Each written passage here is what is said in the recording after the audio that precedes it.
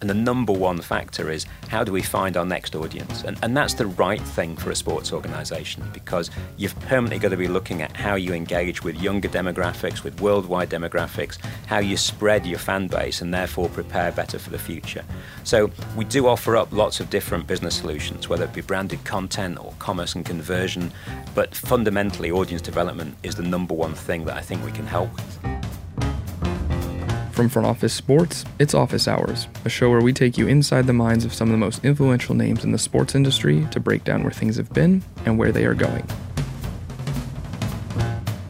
Before we get to today's episode, here's a quick word from our sponsor, Bittrex.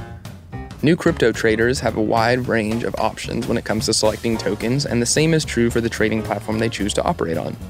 There are many factors to consider when deciding on a platform, like token selection, trading features, and trade execution speed. But perhaps the most important is security. Bittrex stands above the competition as the most reliable trading platform and sets the standard for security and convenience in the crypto space. Its innovative solutions offer best-in-class asset protection without making compromises on trade execution or flexibility. As part of an industry that hinges on security and accountability, Bittrex is committed to protecting its customers in every part of their crypto trading journey. Bittrex respects its users' trust in the platform and rewards that trust with an ever-expanding list of features and functionalities designed to improve their experience. To learn more about our technology and why Bittrex is the superior choice for keeping your crypto secure, visit www.bittrex.com. Again, visit www.bittrex.com. That's BITTREX.com. I'm Adam White, and on today's episode, we're joined by Peter Hutton, Facebook's Director of Sports Partnerships. Inside a changing media landscape, Hutton breaks down the role Facebook plays, why leagues shouldn't count on Facebook cutting a big check for media rights, and what the future of sports media looks like. Besides people chasing you for your Facebook money, Peter, what it's been like for the last, year and a half or so in the role as you've transitioned away from Eurosport? Oh, it's fascinating. I mean, it's a completely new life for me, let alone the moving to California and moving to the States for the first time. Just working in an industry, a tech company like Facebook is so different from anything that I've done before. I've done Fox and Disney and Discovery and all these different sorts of media companies. But Facebook is different, and it's a really interesting place to be. How's it been living in the U.S. for the first time? A few things need translation, but but in general, it's been great, and it's been a real sort of pleasure for me to go watch lots of American sport as well. I'm still an obsessive sports fan, so getting to see the games, going to meet a lot of the people that are involved around the games is a real sort of a nice opener for me, and enjoying it. Has the U.S. lived up to the hype? Honestly, I think it's been great. And it's one of those things, as a sort of cynical English person, particularly having been a journalist for so many years, You're not supposed to be really enthusiastic. But I love the energy here, and it's really been a really positive experience, not just for me, but for family as well. 2 boys who are genuinely excited about being here. And that's great. Yeah, awesome. We'll love to hear that. And so obviously you're into this role in Facebook, right? You have the opportunity now ahead of us with 2020 on the horizon. For you, what does 2020 look like and going forward for Facebook, especially on the sports side of things? I think it's a really exciting time because we're very clear as to sort of what our role is. We're a free-to-air funnel that opens up a range of different experiences. And I think when you look at the issues that face the sports industry, one of the things that's really helpful is that you look at Facebook and say, look, we can help you with that. We can help you with the issues that you're facing, whether those issues be piracy or a lack of willingness to pay for product or smaller attention spans potentially or younger audiences. And Facebook and Instagram and WhatsApp and Messenger and Oculus have really got part of the solution to those problems. So what I like about the job more than anything else is that idea that we're almost there to consult. We go in, we talk to sports brands, people know they need to work with us, they know where people are consuming the content. So it's more a question of saying, okay, how do our tools fit your problems? How can we solve your needs? And generally working with people together. And that's a great place to be. And it's a lot less confrontational and adversarial than some of my previous roles.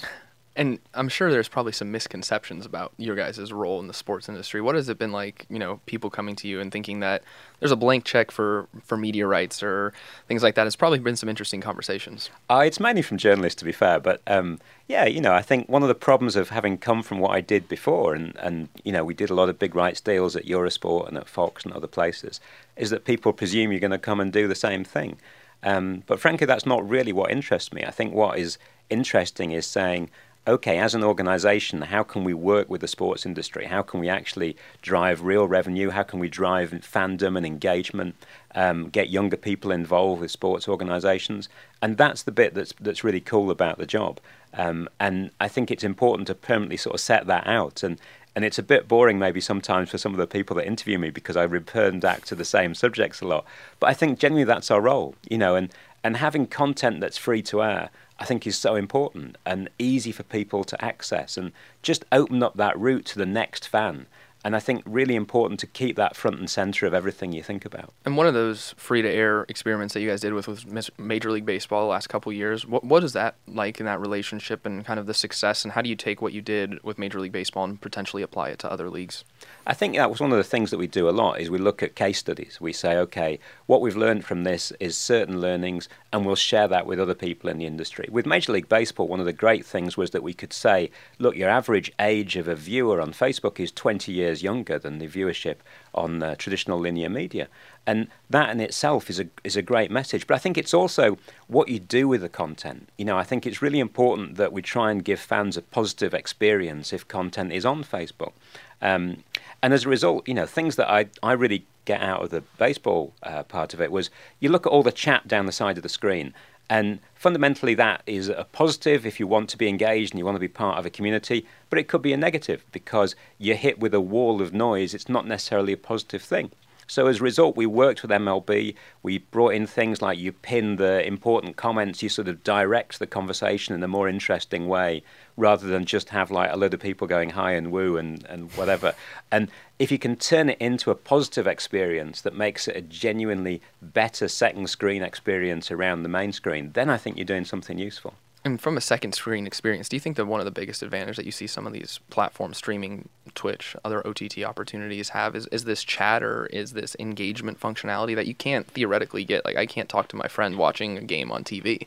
I think the reality is that people are talking, right? And it's a natural behavior in that you want to be sharing your emotional experiences around a game. I mean, I'm now, as an English football fan, up between 7 and 9 on the West Coast. Thanks a lot for that. On a Saturday and Sunday morning. And the most frustrating thing is if you're not talking to anybody while you're watching a game and the cat gets a lot of abuse. So it's nice to be able to chat with someone about what you're going through. So I think it's natural behavior, and to be able to build that into your sports viewing experience and to talk to like-minded individuals and realize you're not the only obsessive who's watching this game, I think is a really positive thing. So leagues and broadcasters should see Facebook as a partner and not something that's predatory. Oh yeah, absolutely. I mean, I think we work really closely with all the big players around the world, and the other bit of the job that is really cool is the fact that we're working with Flamengo in Brazil and we're working with sports broadcasters in Asia, and genuinely you're trying to allow them to make their next steps forward to help their businesses grow. And we're definitely a partner. We're not a confrontational figure for the likes of ESPN or DAZN. They are people that use us to try and build their audiences. And nice to sort of be dealing with old friends in that way. And so do you think there's a market? I know obviously you guys have the relationship with the WSL, MLB we talked about. Is there a market long-term for Facebook and live rights in the sports industry? And is it more so like kind of just, you're picking and choosing at the right time and something that may fit? I think we're learning all the time. And again, you talked about, what's different about working at a place like Facebook. And I think fundamentally it's the idea that you're permanently working with engineers who are improving the product, improving the platforms. So you look at the data of what we're doing around the live content and you try and make it a better experience. You mentioned the surfing and things like that, and Ironman are really logical fits, right? Because surfing, number one problem is you don't know when it's starting. It's weather dependent. So the idea that you can get a notification that says it's starting now, come watch it, come share that experience with your friends, that's a really logical white space that we're able to fill that a traditional broadcaster can't fill. You look at something like Ironman and live events that go on over like 10, 12 hours. That's a great fit. Linear broadcast can't cope with that sort of content. And also it's a worldwide appeal of content. People are watching the surfing and Ironman like all over the world. And it doesn't necessarily have the sort of support in any individual market to get big TV deals, but everyone can watch it through us. So I think it's important to look at the white space and say, where do we add value into the sports industry? And those are two good examples. In the U.S., obviously, you came to the U.S., you're living in the U.S., you're dealing with probably more U.S. leagues and properties that you were when you were at your former roles. What's it like going into a different media market and kind of like the differences between an international market and the UK and now domestic market here in the US. What's that been like for you? Look, basically for the last 30 odd years, I've sort of traveled around the world and now I'm on to 81 countries as of last week. And worked in probably most of them. When I say 81 countries, my family basically say, you mean you've seen the airport and the football ground? And that might be largely true. And I think, the good thing as you travel is that it's the same skill sets. And the beauty of sport is that it's a shared language and a conversation you can have around the world. That if you're a sports obsessive and you're talking to another sports obsessive, you instinctively get each other pretty quickly. And as a result, language in the world. It is, and although the problems are slightly nuanced in different markets, and the broadcast system here with the sort of growth of cable was way ahead of most of the rest of the world, a lot of the issues are still the same issues. And that cord-cutting phenomena that was seen as an American phenomena is now a worldwide phenomena. So, you learn from other markets and listen, and hopefully you can give good advice as well. Obviously, sports betting is much bigger abroad, too. Is that something, when you talk about engagement in these platforms, is that something that you think Facebook can play a role in, or have people come to you and said, hey, let's explore some type of sports betting opportunity, because obviously it's beginning to blow up here domestically? Sure. I mean, the reality is that Facebook's got a big sports betting operation, but they're people who are consulting the sports betting companies in places like the UK and Ireland, where it's really an established part of the culture. You go to a game in the UK, there's always a booth sort of not more than 5 minutes from your seat where you can go and place a bet on a game. And it helps you become more engaged with that content. And I think, culturally, the things at a different place in different countries. So you watch to see how it will develop. It's certainly a massive opportunity for the sports industry here. It's also important to do it within the right social framework and guidelines. That everyone here talks about how established it is in the UK and how part of social culture it is. But in the last year, the betting regulations in the UK have completely changed so that broadcasters can actually do a lot less gambling advertising on air. So, again, it's changing all over the country, all over the world. The policies are different all over the world, and you've just got to sort of read the local practices and see what works here. You talked about opportunities and mentioned sports betting being one of them. For you, someone who's been in the media industry for now 30 years, what does it look like? Obviously, there's everyone talking about the death of this and the death of that, and we're not going to do this and we're not going to be able to do that. Where do you see some white space and some opportunities there where it may not be a doomsday type call? I think, first of all, that there's very little stuff that's really dying. If you look at the broadcast figures around the world, there are really positive stories out there. And they're not necessarily positive stories with the sort of age group that you necessarily want, but viewing figures are going up. You look at the NFL here, you look at the Premier League in the UK, you look at cricket in India, all on traditional broadcast channels, and all with the numbers going up sizably in the last year or so. So it's clearly not a simple story. I think there are obviously opportunities around how you engage with your audience, and clearly it's true that audiences are more and more on social media and want to consume content on social media. So I think then the challenge is, how do you make it relevant? How do you make a fan on Instagram as excited about being a supporter of your club as you did with an old linear TV fan? And that's the opportunity, is find that space, create good content, listen to good advice, and then act on that content. Use the triggers that content creates to then build a wider business for yourself, build a deeper engagement with the fan. And on that basis, then sports franchises are in good places.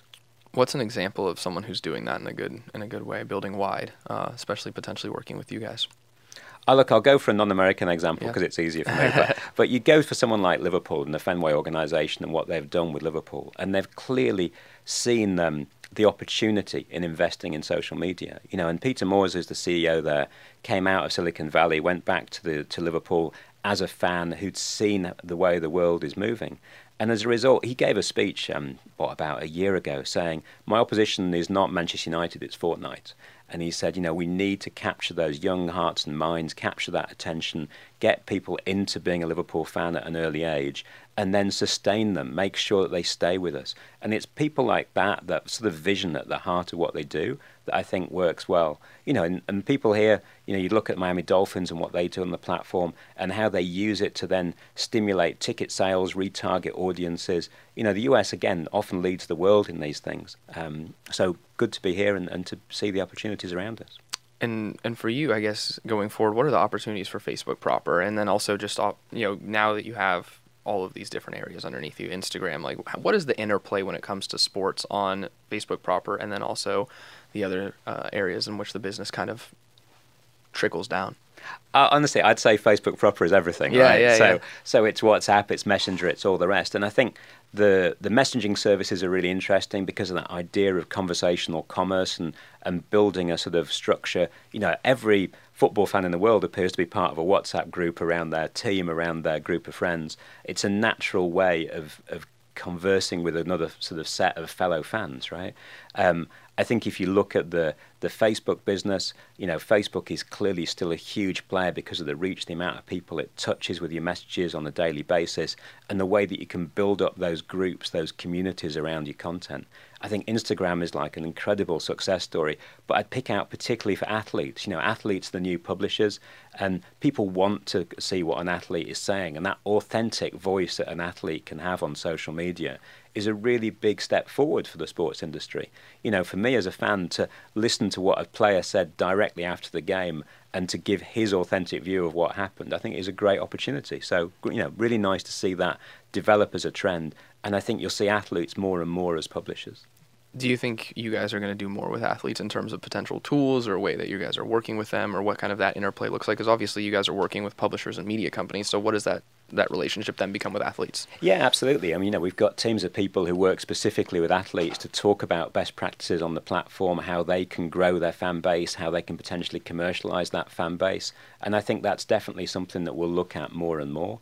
And that's a worldwide phenomenon. You know, it's cricketers in India, it's Lewis Hamilton in the UK, it's NFL stars here.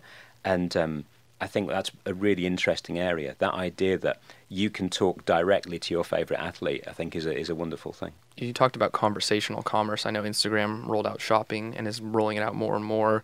How does this commerce play in the sports industry, and how is it you guys have kind of approached, I would say, like you mentioned, consulting with these people in terms of, okay, here's the best opportunity to take advantage of selling a jersey on Instagram, or what it looks like potentially driving revenue? Because at the end of the day, people, especially in executive levels, are going to be like, okay, digital is great, but what's it doing for the bottom line? Sure, I think the idea that you're converting people is quite important in that, how do you find out if someone's a fan? Well, you can find out if someone watched 1 minute of video from your latest highlights. That clearly tells you they're a fan, right? And they like your sport, there's something there. So they're the natural people to be targeting if you're trying to sell tickets, if you're trying to sell merchandise, and just if you're trying to build a fan base, you know, send them information, bring them into the fold, and as a result, you've got a commercial potential there. The other one that's huge for us is branded content, and the idea that, you know, clearly advertisers love the platforms because they can target certain demographics. If you can target it with the sports IP that brings you that emotional engagement, that's a really good fit for us. So I think you'll see more and more clubs and leagues using branded content to talk to their fans and also make their sponsors happy. You know, it's a perfect combination. The worst thing as a sponsor is you buy like a board at a stadium, and then what do you do with that? You know, branded content is a great way of building on that relationship with a club, with a league, and then using it to talk directly to your customers. What are some of the most interesting conversations you're having with some of these leagues and teams that you can share? Oh, I think, you know, it's honestly, it's different wherever you go in the world, and you know, that's fascinating. I think, you know, we had the International Cricket Council in, to choose an obscure one, last week, who were talking about how they grow the women's game, and they've seen all the women's sports that have grown on Facebook, and the idea that you can try and build a wider fan base, you can bring in new communities, bring more diversity into the system. I think that's really interesting. I think you look at things like VR and AR, you know, Facebook is investing really heavily in those areas. And I think, though it's still a work in progress, I think we'll see huge developments in that space in the next year as the headsets become lighter, as the prices go down, as the content that's on them is more interactive and more interesting experience. So, you know, lots of different things to talk about. But I think the VR and AR thing for me is massive, and you know, I love to see where that's going to go. How does that play into the sports strategy for you guys on the VR AR standpoint, or how are you guys already kind of leveraging it? Oh, I think, you know, you look at basic stuff like the filters that are growing up. We did one with the Olympics with like a year to go to Tokyo, which was huge, and it had like the Olympic rings as glasses, and that sort of went viral. And it's a really nice way of the Olympics getting their message out, touching a lot of people. But then I think you look at the potential developments into sports production and how VR and AR can improve live match production. And we're clearly not there yet, but there's so many interesting developments in that area where you can immerse yourself in a game. You look at some of the volumetric stuff where, you can basically stand behind the kicker as he takes a kick in the NFL and you visualize exactly what he's going through. And stuff like that I think is really interesting because it makes you closer to the sport, closer to the issues that a player is going through, closer to their mental process. And as a result, that should make you a deeper fan. Yeah. No, absolutely. And I think you mentioned this stuff about, we talked about live sports, obviously, but another big thing about Facebook on the sports side is a lot of the shoulder programming you guys have, which would be traditionally what you would find on linear, right? You have shows, you have TV, or not TV, you have episodes, you have episodic series, right? How's the growth been like there, and where do you see some of these areas like a Bleacher Report and the shows that they have with you guys, and these other areas where theoretically it's not live sports, but it's still sports? Yeah, I think the reality is that people want to consume information all day, every day, right? And one of the joys of what's happened over the last sort of 40 years since I started doing this business has been the way that you can get more and more obsessive, more and more detail, more and more closer to your players. And content like this allows you to do that. And fans aren't fans just for the duration of the game. They're 365 days a year and 24 hours a day, and important to have that range and depth of content that they can dive into when they want more about your club, about your players. You've been, like you mentioned, around for a while in this industry. You've seen it all. What are some of the challenges you feel, or some of the headwinds that may be coming over the course of the next 2 to 5 years that either you've been watching out for or people have been telling you, hey, this is what I'm watching out for? Yeah, I think, certainly the change of the pay TV industry is massive, and that's not news here, because I think everyone's been aware of it in the US a lot earlier than the rest of the world, but everyone has built a sports industry on the inexorable growth of pay TV revenues, and that's changing, and that isn't so inexorable. Again, I don't see it as something that's going to drop off a cliff. I think there's still a really strong route there for a sports broadcaster, and the sports broadcasters are often the best OTT broadcasters as well. But it's definitely changing. And I think as a result, you can't necessarily rely on the same revenue lines growing at the same pace. So therefore, you need to broad base your revenue. I think the second part of it is looking for that younger audience and understanding that they're consuming in a different way and that you need to be in the places where they're consuming. And I think that's a worldwide trend, and important that therefore you create content that is relevant to people in a way that fits their consumption habits. And therefore highlights access to athletes, small form content, GIFs, memes, things like that are an important part of your content play in a way that they clearly weren't before. So do you think that when everyone thought that there was going to be a tech company gold rush in terms of all this money coming from a lot of these people, it was a little premature? Yeah, I mean, I think it depends how you define a tech company. Again, you look at some of the big rights deals that have happened in the last sort of couple of months in Europe, and you've seen Amazon come into Champions League in Germany. You see DAZN's continued spend around the world. If you define those as tech company spends, then it is changing, and the competition is coming from that area.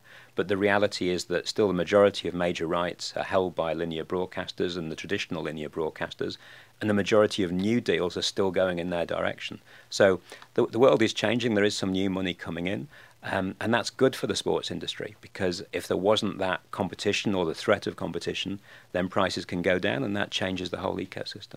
What are some trends that you're like buying and selling? So what is it, something that you're like, oh yeah, this is going to happen, and something like, nah, this isn't probably going to happen? Oh, I think, good question. I think certainly the athlete publishing area is something that, everybody has to lean into, that the athletes are your best ambassadors. If you've got great content, let's get them posting it. If you've got great content that's stored, let them get access to it so they can post their own highlights of their best plays. That's an authentic voice. It's a great way of getting good content out to more and more people. So that's the one I'd pick out. Which one are you saying, that's probably not going to happen? What are you selling? What are the hot takes that you're selling? Oh, what's not going to happen? Again, to your point, it's not necessarily going to be about the FANGs creating some big explosion of the sports rights business. But at the same time, this is changing. The world is changing. Consumption habits changing. The graphs in terms of pay TV subscribers can look pretty frightening.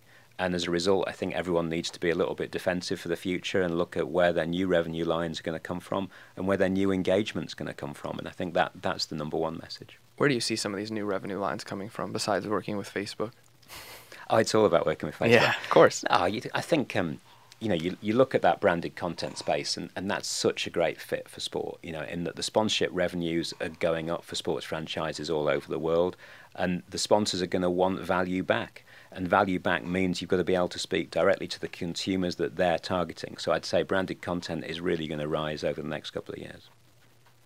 What about ticket sales? And I want to kind of get your feedback on this as a media person. Obviously, there's a whole big push around getting people to attend live events, but then it feels like people are priced out of it. And then, almost like what you guys are delivering on a free model and everything like that. How is that interplay like in terms of just going forward and making sure that this media business is still good while also being able to attract people to really what is the live content happening? Yeah, I think it's about, investing in the experience and making that experience better, and I was with the 49ers last week, and they were talking a lot about how they're investing in just food and drink stuff around the stadium and how they're making it easy for people to access content and get more premium experiences, feel like they're experiencing something special.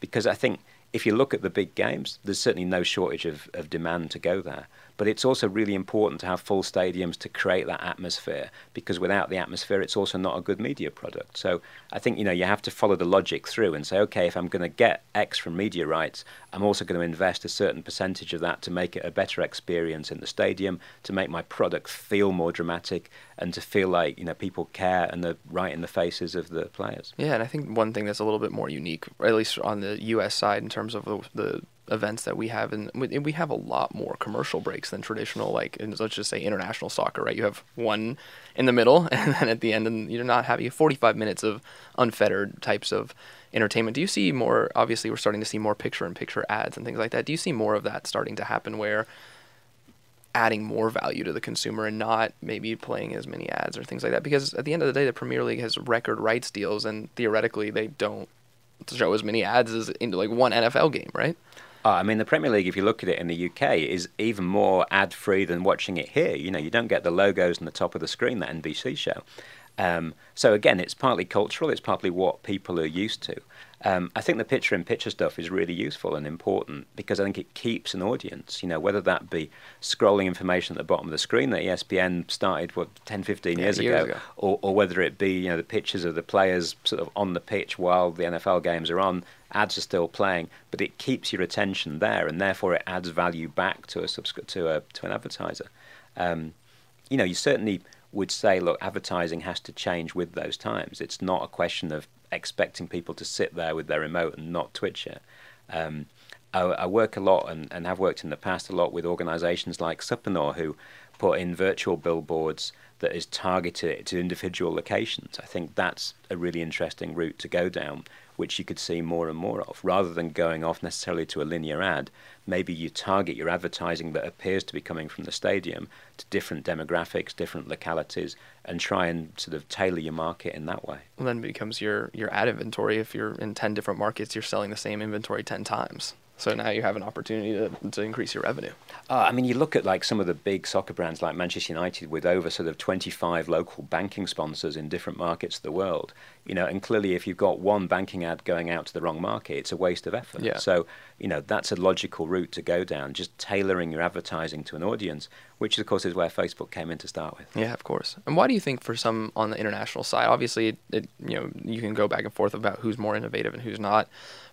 Just to talk about soccer for a little bit, and obviously kind of your background, why do you think international soccer is ahead on a number of different occasions from a media standpoint, especially when it comes into investing in content, right? You go internationally and these content teams are 30, 40 people. You come to the US and you have some teams who have 5 people on their content team.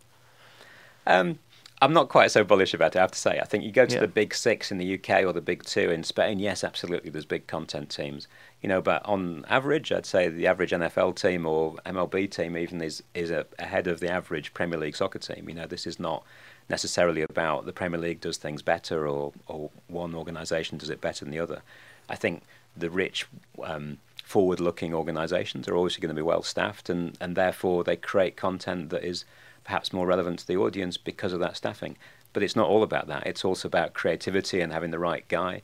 You've got football teams, and we're looking at something in South Africa recently where they created some great viral content around their team. And it's just one guy, but he's one guy with skills and ability and an instinct for good content, and therefore it makes it work. Speaking of good content, what is some of the content that you guys see perform well on Facebook, or that you've kind of consulted people to kind of look more towards? Look, I mean, the authentic personal content for an athlete is clearly something that really works. You know, when someone opens up their heart, gives you like what they really feel about a moment, and they do so in a sort of authentic way, then that's always gold dust, right? And you'd never sort of go beyond that. But just clips and the highlights works great. And for me, live sport is always going to be special, you know, because live sport is the best drama there is going, and people will always want that dramatic story. And if you care about the background to the story, you covered the story in an engaging way, then people will always want to dive in more. So, you know, there's different things for different people, and it's just nice to see good content creators out there. And often content creators now that are not from large organizations and big corporate worlds, but just guys with talent or women with talent that are making good things themselves. They're doing it for their own sort of love of what they're making, and that's often the best content that's out there. Yeah, you can't binge watch live sports, at least last time I checked. You know, Saturdays and Sundays in the US, you can binge watch quite a lot of NFL. Of course. But yeah, you know, I think that live moment is still special. Yeah, of course. And I guess going forward, you know, we talked about 2020 of Facebook. What do you think, like, as you look into 2020, 2021, 2022, when a lot of these rights deals in the US are starting to come up and beyond, what does that look like for Facebook, and how are you guys kind of preparing for that, or even helping prepare the partners who are going through these discussions with linear broadcasters for this type of opportunity? Look, I think Facebook changes really fast, and you know, one of the great things about being there is it's permanently reinventing itself and improving the products and improving the experience. So it's really difficult to look forward and say this is definitely what we'll be doing in 2 years' time. But I think fundamentally our role is as a free-to-air funnel that's taking people towards premium experiences. It's about building communities and engagement that keeps fans loyal and keeps them following a set route. And I think that's still going to be our key role. I'd love to see where VR and AR is going to be in a couple of years' time. I think it's going to be a more and more important part of sports production. And I'm sure a lot of the familiar names that have the rights now will have the rights in a few years' time. But maybe the companies will be in different shapes, and they'll have bigger OTT presences or a bigger direct-to-consumer business in one way or the other. What are your thoughts on the OTT and direct-to-consumer business and kind of that explosion, and whether or not, you know, again, people are talking about a potential bubble there, but whether or not, like, is there going to be too many OTT platforms? Is there going to be too many things to potentially subscribe to? I think it's about what you care about, right? And, you know, so I subscribe to an OTT platform for my English football club, Derby County, and that is definitely not going to be on the list of most people's OTT platforms. But for me, it's really important, and it's an opportunity to watch games that otherwise I wouldn't see. And that's a great gap in the market because it wasn't on TV. I couldn't get it without paying. I'm happy to pay for it, and it's a really nice part of my life now, at least in my eyes, maybe not the family. But and therefore, OTT is great at opening up those different content windows and monetizing content that doesn't monetize being part of a bundle.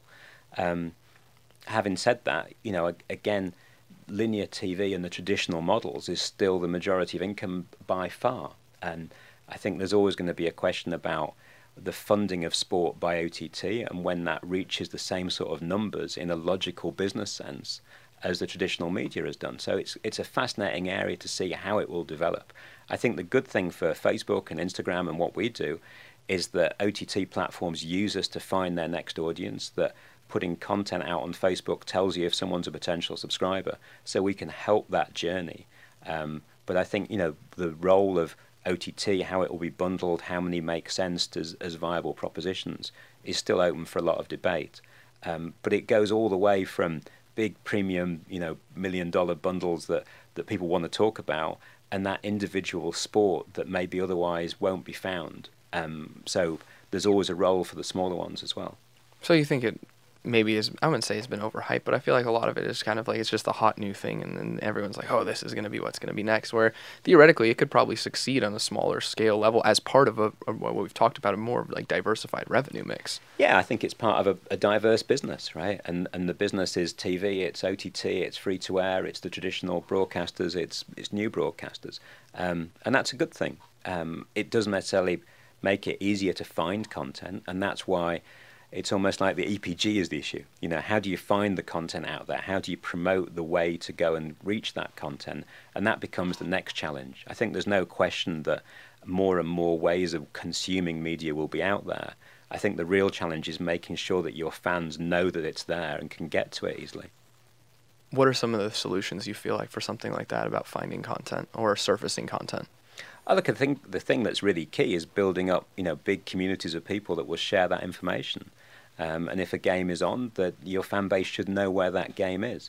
And I think that's where social media really helps. And I think that funnel, that idea that you can consume a little bit of content and that can take you in a direction that you want to go in.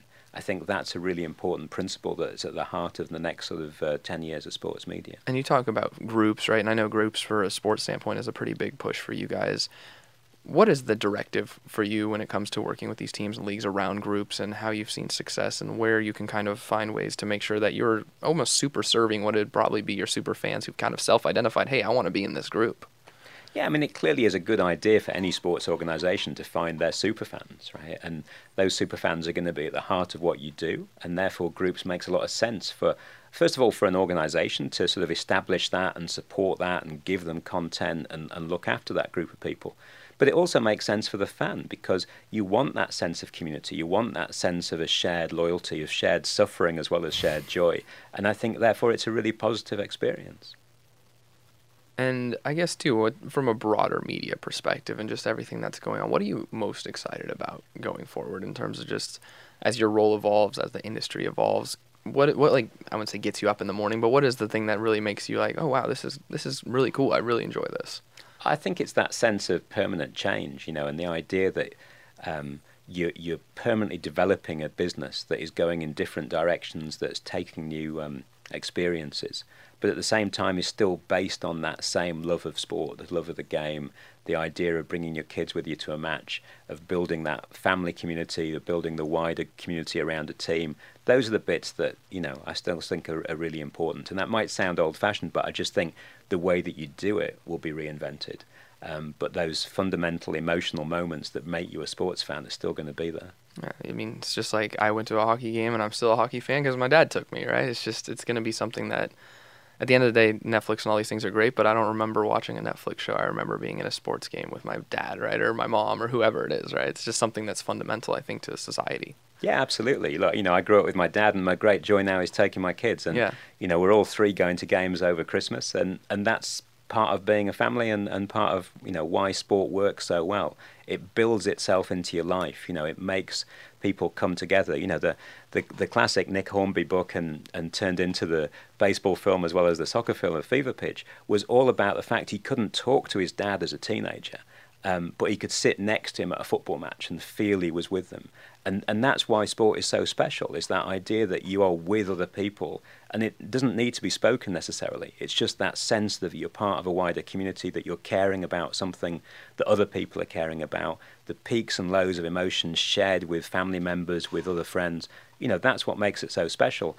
And regardless of the media vehicle that's going to be there, it's a positive thing that it's going to be there for a long time. Yeah, absolutely. And obviously you talked about positive, and then also the fact that Facebook has been in the news quite a bit for a lot of different things. For you guys on the sports side, what are those concerns have been that you've heard from partners, and how have you been able to address them, or at least kind of like, hey, look, like, yes, we know this is going on, but we need to make sure that XYZ is good. Look, the fundamental part for being in part of this industry is that you're part of a growth story.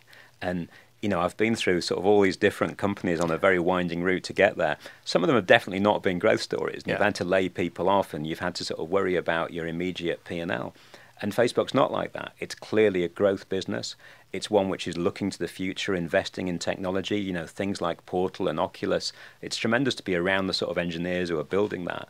And therefore to be part of that energy, to be part of that sense of we're a future-looking company, I think is really important and really sort of enlightening. And you talked about growth. Where's the biggest growth opportunities for Facebook outside of sport, or in sports? I mean, outside of AR and VR. Where are you kind of looking at as like someone who's built and helped sell companies and different things like that? growth opportunities for you guys specifically on the sports side? I think you look at the technology and the doors the technology is opening up. So you look at things like Messenger, at WhatsApp, at Oculus. You look at where that can take the sports industry and find that connection between what Facebook is building and what the sports industry needs. And if we can help find the middle ground that works for both organizations, then that's a good place to be. You've talked about WhatsApp and Messenger a little bit. What are some teams doing there? Because I don't think that's something, people don't really realize, or on the surface, right? Facebook is Facebook and Instagram, but then you have WhatsApp and Messenger and the influence that those have. What are some of the teams doing there, or some of the areas that you found from a case study, I guess, perspective that has been pretty successful? Sure. I mean, there's been various things done, but I think things like having effectively a one-on-one relationship, talking to the bot at the other end, but feeling like it's conversational commerce, that's really interesting. So going through your ticket buying process that way, getting information about your match day. We do this bot with the French football organization, where you go to a game there, and it's a remarkable experience because they're messaging you all the way through saying the traffic problems are here and here on your way to the game. The turnstiles you want to go to are this one and this one because there's less queues. The food queues are better here. The team news has just come in. And you get this constant stream of personalized information for you. And that's a great way of engaging with your fan and giving them a better experience, and also feeling that you as a sports organization are working directly for them. And I think that's the sort of opportunity that I really like opening up. And also challenges too. I think that's an interesting point, is like, what are some of these teams, leagues coming to you from a challenge standpoint, saying, hey, Peter and team, like, how can we solve X? What is that X that they're trying to solve beyond probably just like, how do we get new audiences? Honestly, the first thing is really audience development, and we often go with like really long presentations of all the sort of, book of things that we can open. And the number one factor is, how do we find our next audience? And that's the right thing for a sports organization, because you've permanently got to be looking at how you engage with younger demographics, with worldwide demographics, how you spread your fan base and therefore prepare better for the future. So we do offer up lots of different business solutions, whether it be branded content or commerce and conversion, but fundamentally audience development is the number one thing that I think we can help with. And I think it's important that audience development is front and center in a sports organization's mind. It's really easy to think about the now and winning today's game and getting through the P&L for this season. But thinking about the future, how do you build a really strong base for your organization? I think that's got to be central to what you do. And speaking about the future, obviously we've talked about it a little bit, but the future of you, right? What from your standpoint, you've been pretty much anywhere in this industry, right, and done a little bit of everything. Kind of, what do you see like your role shaking out, and what is it that you want to do over the next 5-10 years that you think, outside of even potentially here, that is the next thing for you in terms of just growth overall as a career? I think the good thing about Facebook is that I don't feel like I'm in like a set role that is stuck and that's what I'm going to do. Whereas, so what happens when you're a mile apart from your coworkers? Yeah, that also helps. But it's more the sense that the product, the company is so transitory, and it's permanently changing, permanently developing, and that keeps me interested. I know I have a short attention span, right? And if you look, so it's not just millennials. It's if you look at my job career, there's no way I can defend myself for not having a short attention span. But the good thing about Facebook is the job is permanently evolving. The tools they're putting at your disposal is permanently evolving, and hopefully we can match those with what the sports industry needs and build something useful. Finishing up here, you've said you've been to 81 countries, seen the airports and the pitch. What's your favorite airport pitch combination? That's a really good question. I did some bizarre ones sort of over the years. So going to places like Lesotho in darkest Africa, or Zaire, or Cameroon, those were amazing trips because you really felt like... And according to your LinkedIn, you were illegally detained there or something like that? I got arrested a few times, but that's just being a good journalist, right? Yeah, of course. You ask difficult questions in difficult places, you're going to get arrested a few times. And normally I got out again quite quickly. So, great to go and taste all those different places, and see different things. Being in India and watching the biggest cricket games with 120,000 people going crazy is pretty remarkable. But for me, it's still going back to like my local football team, watching them. I'll be back there over Christmas. That's my best plane and club experience. Awesome. I love it. And you talked about the journalism side, and we didn't really get too much into it, but how do you feel like the journalism side and being someone who is a journalist prepared you for someone in the role that you're in now, where you can kind of have both sides of the experience and both sides of the media kind of spectrum? I think it's really useful, and it's something that I'm very grateful that I went through. I was really lucky in that I started in radio at 16. commentating and reporting on games, and it sort of forced you to grow up, and it gave you a lot more confidence in dealing with people, and it taught you about building relationships and sort of being a bit more grounded, I guess, than some people you meet in the industry. I used to have to go on the team bus to away games because I'm like 16. I can't drive. We're not as lucky in the UK as we are in the US about driving. So you'd literally have to sit on the bus next to players that you just criticised on the radio for 2 hours, and they'd be like a foot taller than you and a lot wider than you. And going through that experience is a good experience. It teaches you a lot, and really glad I did it. I mean, the journalism part of it took me to some remarkable places, and I think again, I think I've been really lucky to be in places where big stories happened. I was in South Africa when Mandela got elected. I was in Moscow when Gorbachev and Yeltsin were fighting at the White House. I filmed in PLO camps in Palestine, sort of, and interviewed guys there that basically couldn't get out of that camp, but were great soccer players. Filmed behind the Berlin Wall just before and just after it fell. So got to touch things that were remarkable experiences. But the best part of it all was that, as long as you're a sports fan, you could get by in all those places, because genuinely, normally as a soccer fan, that there was a conversation you could have. As a cricket fan in India, you can talk to anybody all over the country, even if they speak some regional dialect. You mention the name of like key players, and faces light up, and you've bonded with people. And you get out of jail too, right? It helps get you out of trouble sometimes. Thank you all for listening. I hope you enjoyed it. Please remember to rate and review us wherever you get your podcasts. If you do, make sure to take a screenshot of the rating/review and share it on social media to get some front office sports swag. We'll see you next time.